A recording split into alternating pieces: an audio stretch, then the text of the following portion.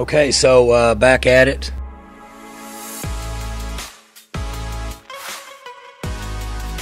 We are back at it. Welcome back to another edition of the Pistol Spiring Podcast. I'm Carson Cunningham, joined as always by Colby Powell. Colby, how you doing on this Friday? I am doing great, Carson. It is the middle of July, which means it is officially preseason list season. How do you feel about preseason list season? Oh, I don't hate it because it means the college football season's getting closer and closer. I think once we get to about mid-July, it's on. I mean, we're getting into the nitty-gritty of the actual sport of football, not just kind of the periphery topics. We get into whose rosters are best, whose schedule sets up well, all those good things. And college football is my favorite sport. So while the lists don't mean a whole lot, it's good fodder to get us kind of through the dog days of summer. Yeah, it is. It is. And we've got the media poll ranking the teams. We've got first team all Big 12 with a notable exception. And we've got a list of coaches that I'm still trying to figure out exactly what the criteria was. So maybe we can figure that out before we're done today.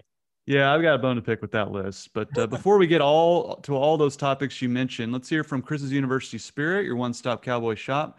Be sure to shop at chrisuniversityspirit.com all day, every day. They offer free standard shipping on orders over $50. So take advantage of that.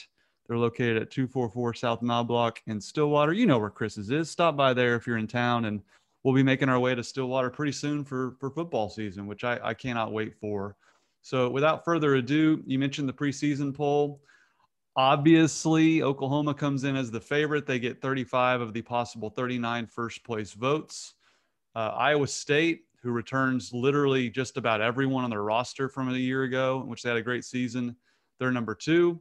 Texas, who everyone just falls in love with this time of year, comes in at 3. And then you got Oklahoma State at 4.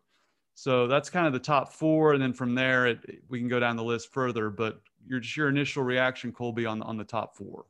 My initial reaction is that 4 people have to give some sort of explanation. If you want to rank Iowa State first, and if any of these 4 people are listening, I would love to know your logic behind picking Iowa State to win the conference when OU again has the number 1 overall pick in the draft at quarterback. The defense is going to be miles better than it's been in years past. The offensive line is going to be back and as good as ever. Iowa State's going to be good, but man, that's I could not have gone there, and I'd be really curious to know what the logic was for the 4 people. I mean, are you just tired of seeing Oklahoma finish first and you want something else to happen? So you voted Iowa State.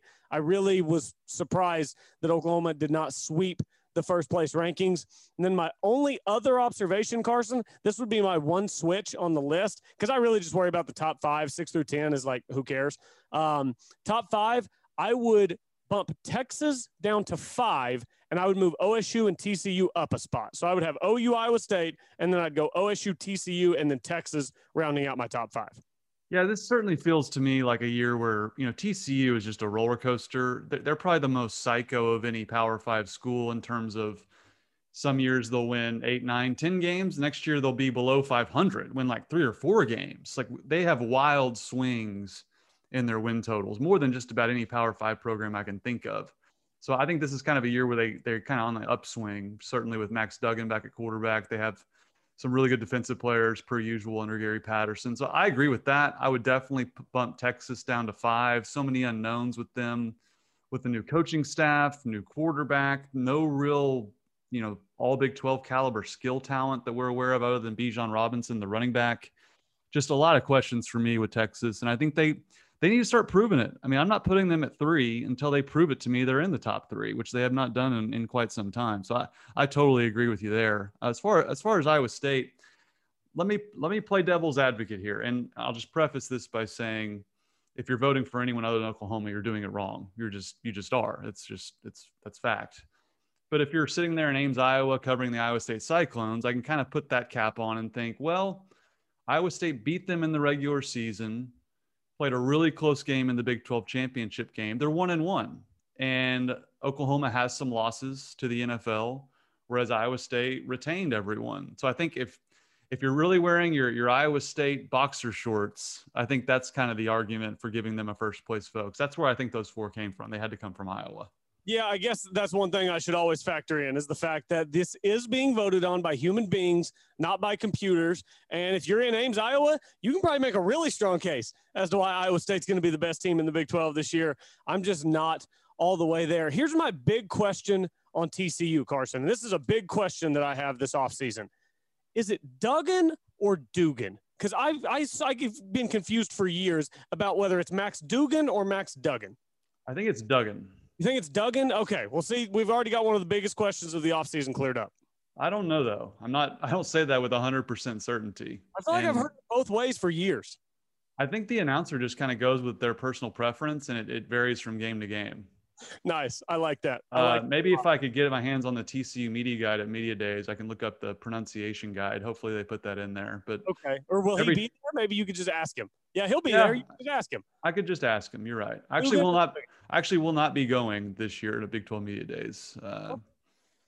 First time I've been there in a while, but we're not able to make the trip. A lot of Channel 5 priorities there back here at home, so I'm not going to be able to make it. So I won't be able to ask him. So maybe I'll ask him in post game whenever OSU plays him. Maybe that'll be my opportunity to sort that out. Hopefully somebody will ask him. And I completely agree about Texas. So many unknowns. They're at 3 because of the logo on the side of their helmet. We don't know what Texas is. I mean, do we really think Texas is a better program than Oklahoma State right now? The answer should be no. That's what the answer should be. Do we know if Steve Sarkisian is going to be a good head coach at Texas? The answer is no. Maybe he will be, but guess what? They thought Charlie Strong was going to be great. They thought Tom Herman was going to be great, and now they think Steve Sarkisian is going to be great. There are still a bunch of very rich boosters who want to have their thumb on every little thing that happens at Texas, to the point that they're having weekly meetings with the athletic director and the football coach.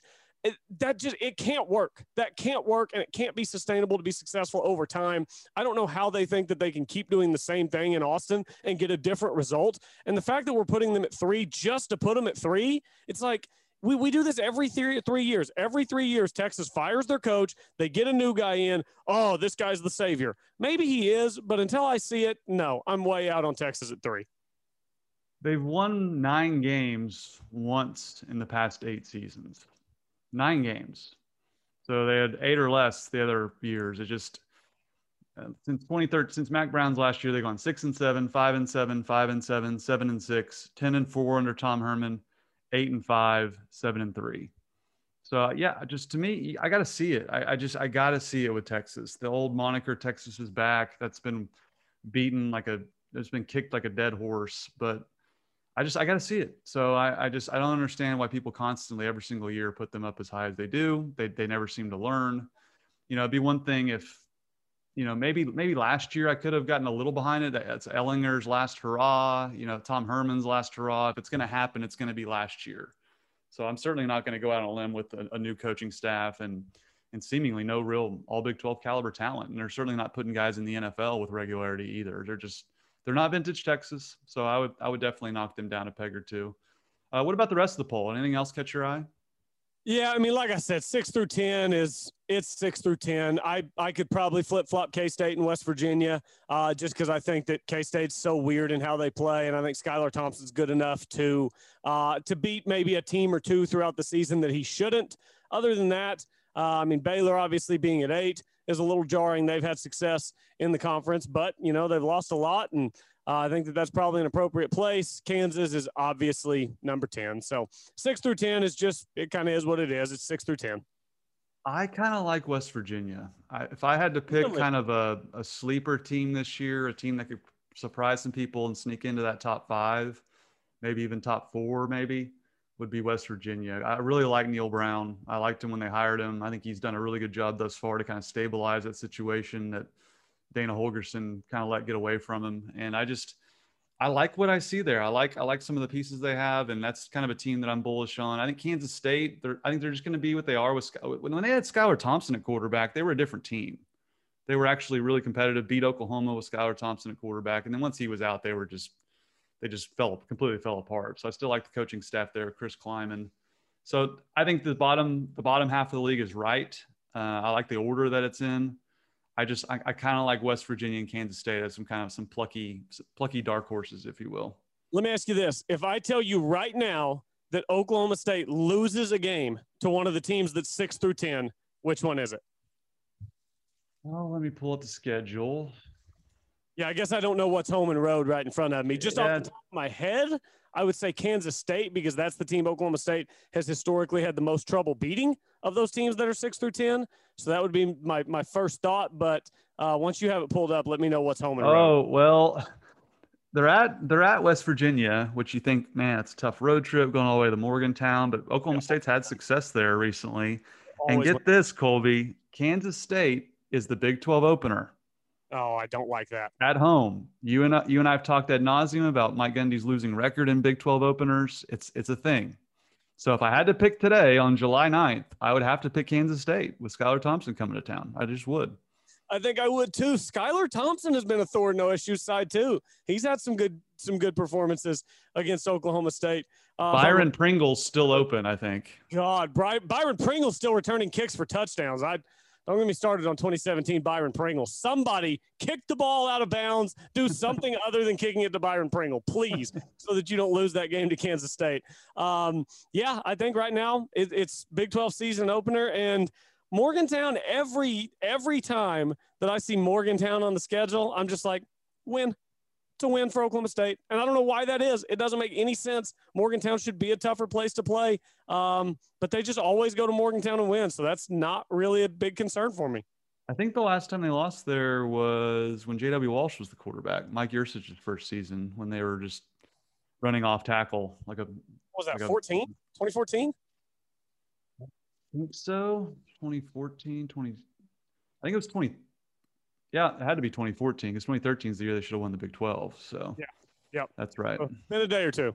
Yeah, been a while. So we're looking forward to that. Obviously, Big 12 Media Day, as we mentioned, the All Big 12 team came out right before the team poll did. Only 2 Cowboys make the first team All Big 12. Josh Sills, very worthy of that. Really played well last year. He's been able to move around, move positions, but him coming back really bolsters his offensive line. I think he's going to be really good for OSU. And then they had Colby Harvell-Peel at safety. You know, he's been all Big 12 first team in the past.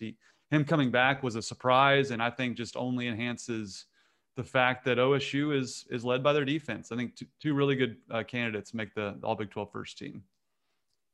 Yeah, that's one short, Carson. We're one short of being where we need to be. I mean, I know that there are a lot of good defensive backs in this league. Trey Sterling's first team All Big 12. He just is. You look at the numbers from a year ago and what he led the conference in. I mean, he had more tackles than these other guys that are on the list. He forced more turnovers than these other guys on the list. I mean, what more do you need your defensive back to do besides make tackles and force turnovers? I can't make sense of Trey Sterling not being on this list. It's my only beef. Rest of the list I think is pretty good, pretty spot on. But Trey Sterling, to me, I thought was a glaring omission. Now, you ask me, whose spot does he take? The 5 defensive backs, Jalen Petre from Baylor, Greg Eisworth from Iowa State, Colby Harvell-Peel, like we mentioned, Travis Hodges-Tomlinson from TCU, and Deshaun Jameson from Texas.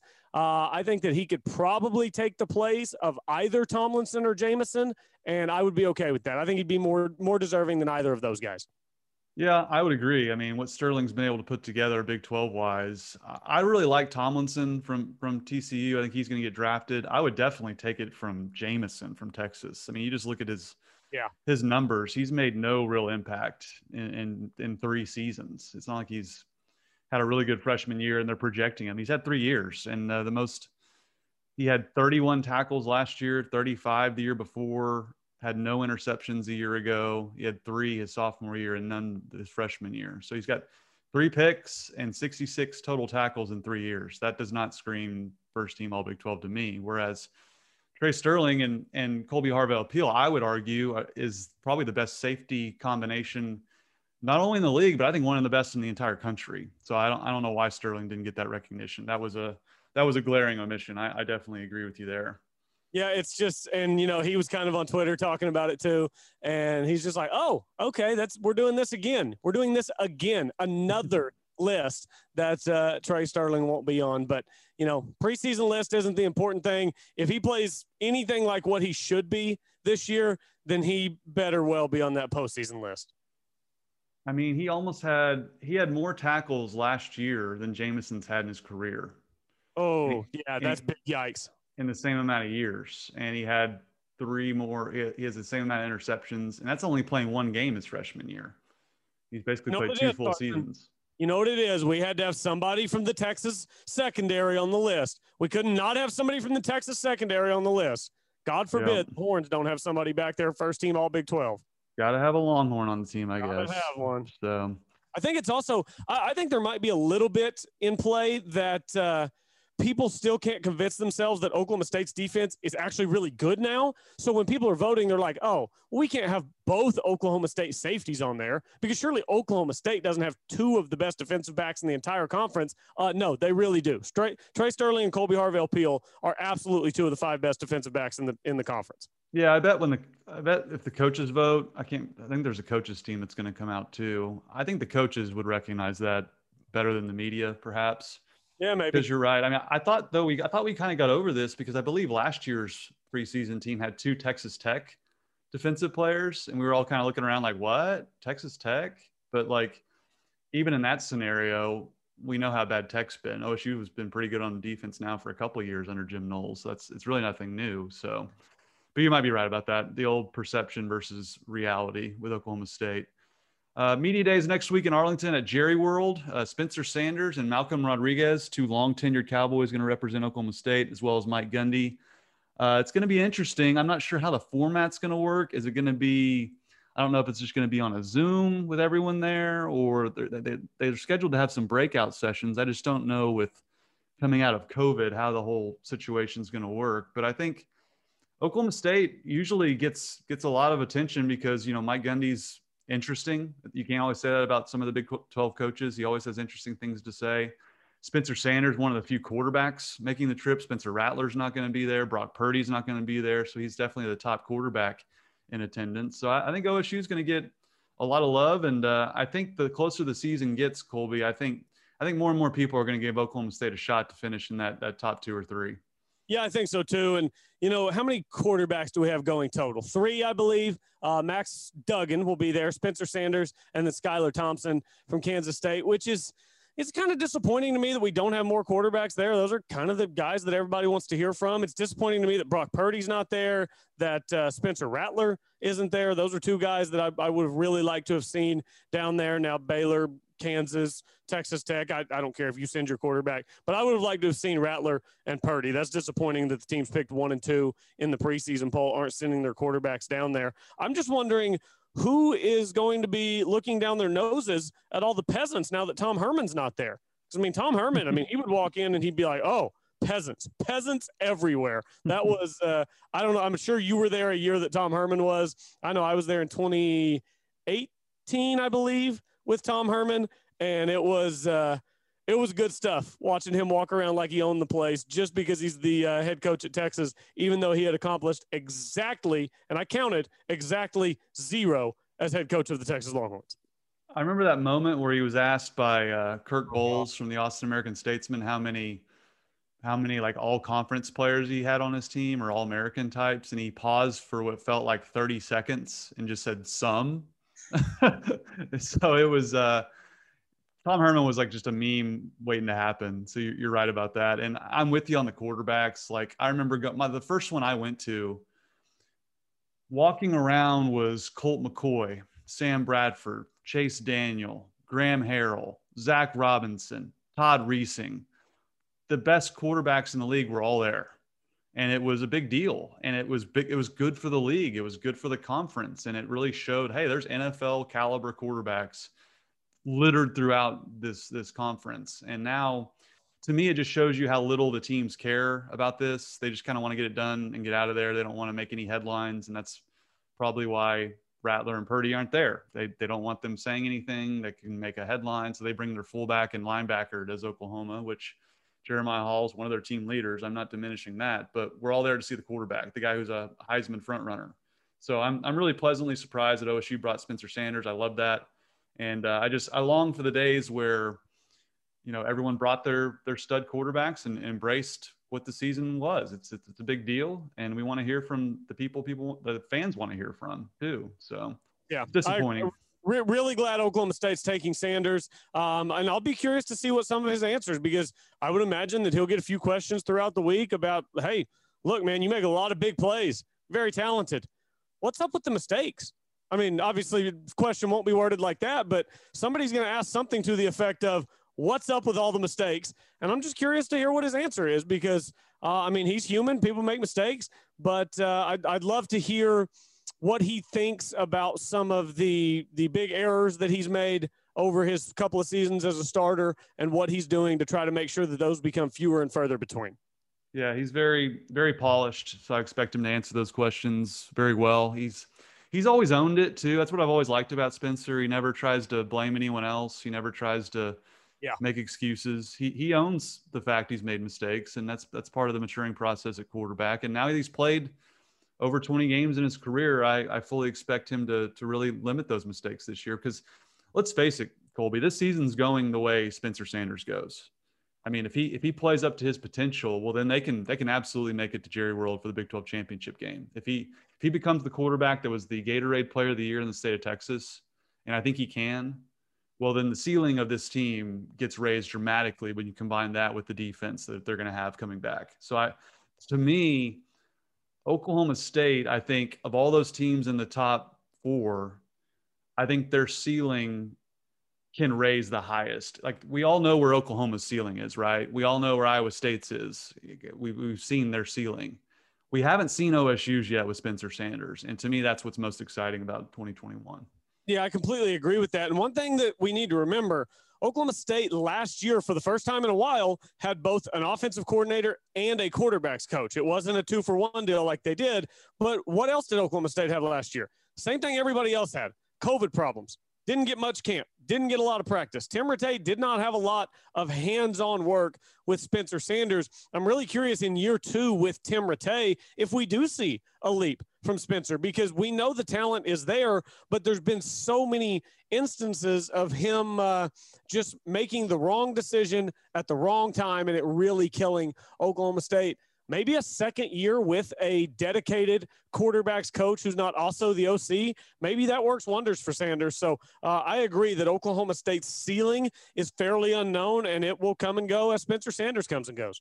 Yep. Can't wait to hear from the guys in Arlington, Spencer, Mike Gundy and company. Always a fun time. Always means the football season is near.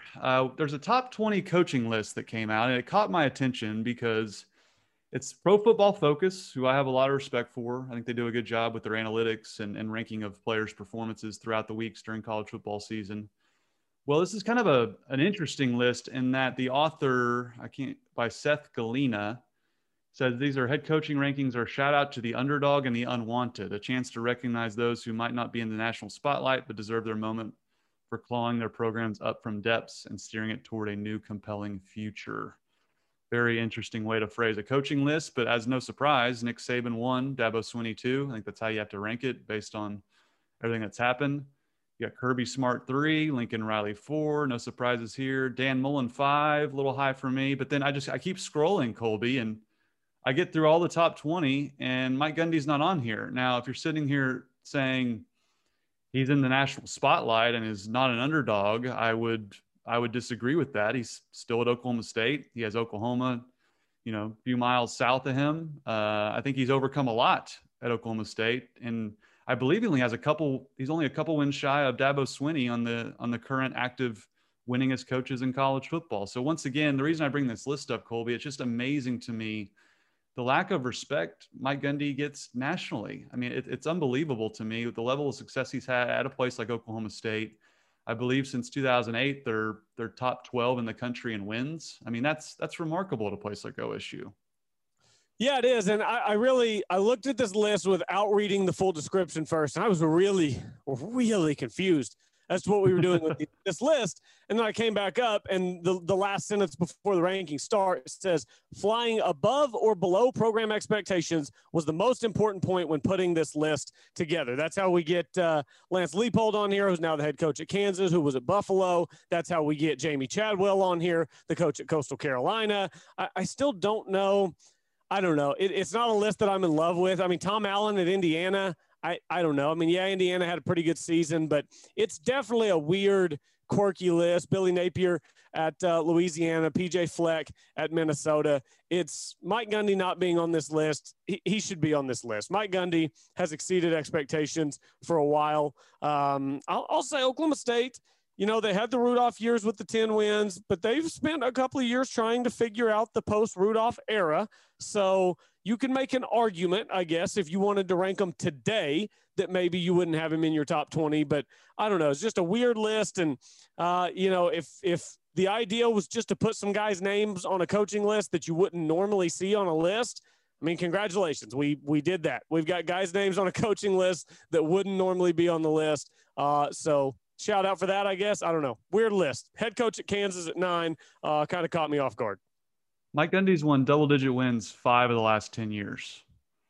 Let's see here. He's won 9 games. 1, 2. Not on here, Carson. 7, 8, 9, 10, 11. So out of the past 12 years, he's won 9 or more games, all but 1, 2, 3 seasons since 2008. I mean, to me, that's incredible. It's an incredible level of consistency. I mentioned TCU, the wild swings that Gary Patterson's had where they have losing seasons. We mentioned on the last show, OSU has the longest streak of non-losing seasons of any team not named Oklahoma in the conference. Just the level of consistency with combined the fact that it's Oklahoma State and all the disadvantages they have being in state with Oklahoma and everything else, that the challenges they face, you know, athletic department wise, financially, everything else. The reason I brought this up is just, it's to reiterate the fact that Mike Gundy is one of the best coaches in the country. He's one of the best active coaches in the country, and he's going to go down as one of the best to ever do it. And you can knock him for not winning the Big 12, and that's fine. But the example I will always use is Bill Snyder. How many conference championships did he win? He won 2 in 2003 and 2012. In 2003, he won the championship game against Oklahoma where Darren Sproles went nuts. He beat Oklahoma on their home field, and for some reason, the Big 12 gave a split conference title to Oklahoma that year. But he won 2 conference championships, and he's a Hall of Fame coach. That's kind of the similar. I'm not saying Mike Gundy is as good as Bill Snyder. I'm just saying that their resumes to me are going to end up pretty similar. Yeah, and conference championships, to me, that's not a fair measuring stick in the Big 12 because it's so hard to compete on a level playing field with Oklahoma. They just have so many built-in advantages with the history, the tradition, the recruiting that they have down there. It's going to be really tough to compete with Oklahoma. Since 2000, whenever Oklahoma's dominant run really started, no other team in the conference has more than 2 conference titles. So it's not like other teams in the conference are running out conference championships every 2 or 3 years, and Oklahoma State just can't get it done.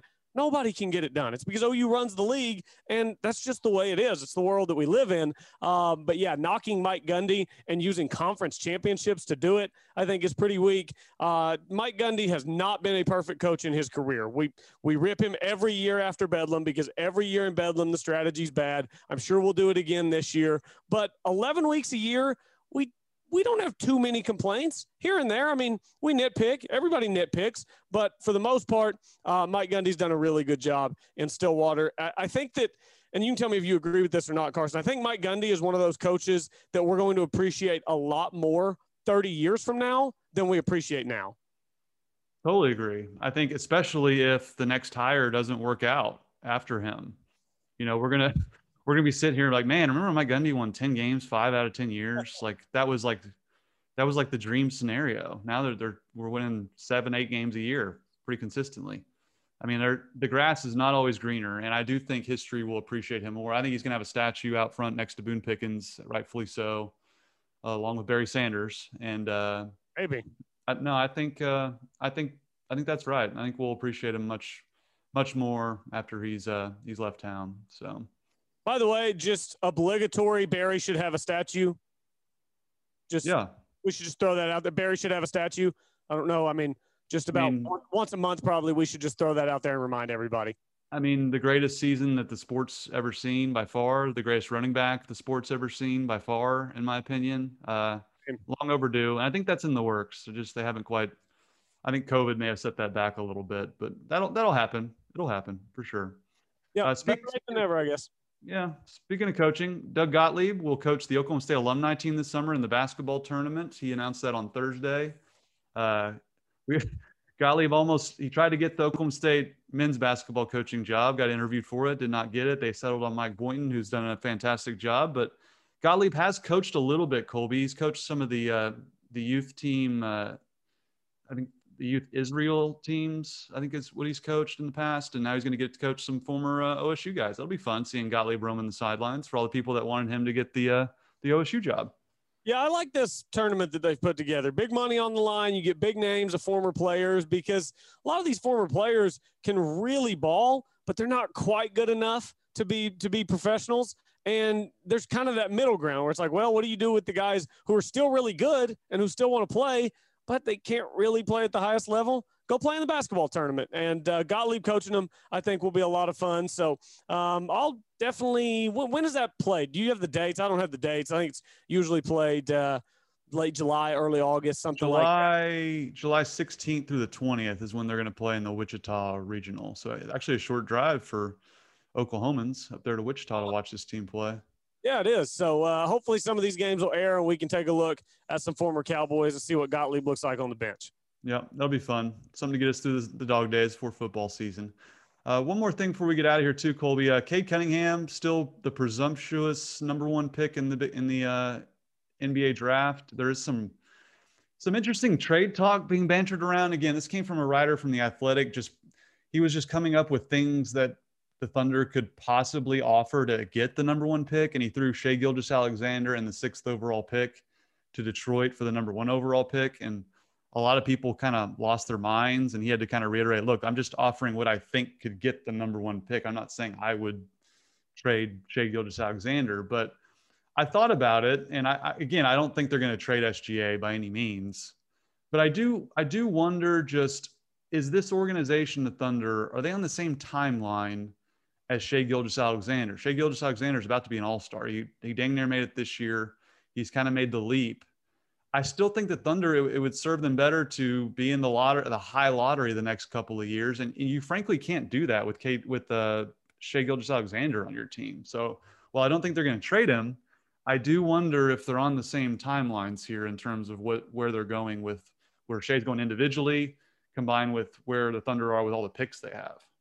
Yeah, I mean, to me, the dream is to have the backcourt of Cade, Shai, and Dort. I mean, that's the dream. You've got a bunch of length defensively. You've got two guys in Cade and Shai that can both handle the ball. Cade off the pick and roll with Shai spotting up on the wing and Dort spotting up in the corner would be ridiculous. I don't think people who didn't really watch and analyze Oklahoma State and Cade understand how good he is in the pick and roll. And that's how good he was in the pick and roll in college. And in college, there's no spacing. Oklahoma State didn't have a bunch of sharpshooters around the wing. So other teams would just take all 5 of their defenders and cram them down into the lane as far as they could and force Cade to make stuff happen. And he still made things happen. He is so good in the pick and roll. So that's the dream, is to have those 3 guys. So, I mean, look, it takes 2 to tango. If Detroit keeps saying no, then Detroit keeps saying no. But I'd much rather keep Shai and offer like Poku, Baisley, 6, 16, 18, one of your first, one of Houston's first, and one of LA's first, and see what they say. Throw 3 seconds in there. I don't care about seconds. The only thing seconds are good for is to trade up. So just throw a bunch of assets at them and really try to keep Shai and Dort, because that perimeter of Cade, Shai, and Dort, it wouldn't be top 3 in year 1, but catch me in year 3, 4, and 5 that those 3 guys are together, and ask me if this is a team that's a top 4 seed getting home court advantage in the Western Conference. And it very well could be, depending on the pieces around them.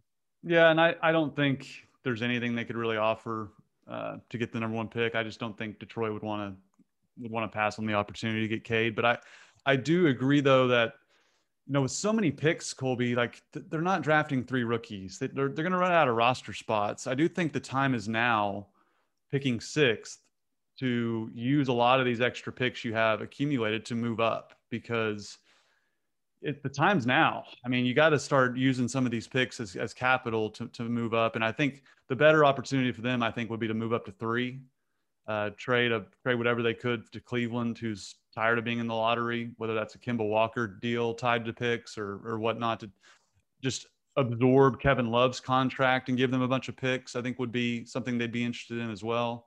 So I don't think the Thunder dream scenario, the Thunder getting Cade, is going to happen, but I do think it's time to start parlaying some of these picks to move up, possibly into the top 3. Because you just look, Colby, at the players that have drafted at 3, far more all-stars and Hall of Famers at 3, like a striking difference between that and 6. That's the level of player you're getting at 3 as opposed to 6. So hopefully the Thunder can move up. I'd love to see Cade in a Thunder uniform, but I just don't see it happening. Yeah, and maybe I'm crazy, but the future picks don't excite me near as much as having Cade would excite me. I mean, make a crazy offer to Detroit. If they say no, add another first. If they say no, add another first. If they say no, add another first and 3 more seconds. I don't know. Make them an offer they can't refuse. All those future picks are great, but you know what future picks are? They're future picks. You don't know who those guys are going to be. You don't know how the ping pong balls are going to break. There's a lot of uncertainty with future picks. There's not a lot of uncertainty with Cade, Shea, and Dort. That's something you can build around. So who knows? We've got, 29th is the draft. So in the next 3 weeks, I guess we'll know. So stay tuned. Yep. Can't wait for that. And before we go, I want to give a shout out to the Tape Doesn't Lie podcast run by my college buddy, Adam Lunt. Him and Mitch Gift did a great job. They had really a strong listenership through their podcast that they started just to chat about Oklahoma State football and break things down with a much more analytical view. And they had a great run, but they're too busy with their day-to-day to keep it going. But I wanted to give them a shout out. We've had Adam Lunt on the show before, and just wanted to give them a shout out because it was a great run. They built a great following, and I'm sad to see it go, but hopefully in the future they'll pick it back up. Yeah, no doubt. They were really good dissecting things and breaking things down at a very deep X's and O's level. So all good things must come to an end, as they say. So those guys did a good job for a long time and enjoyed listening to them.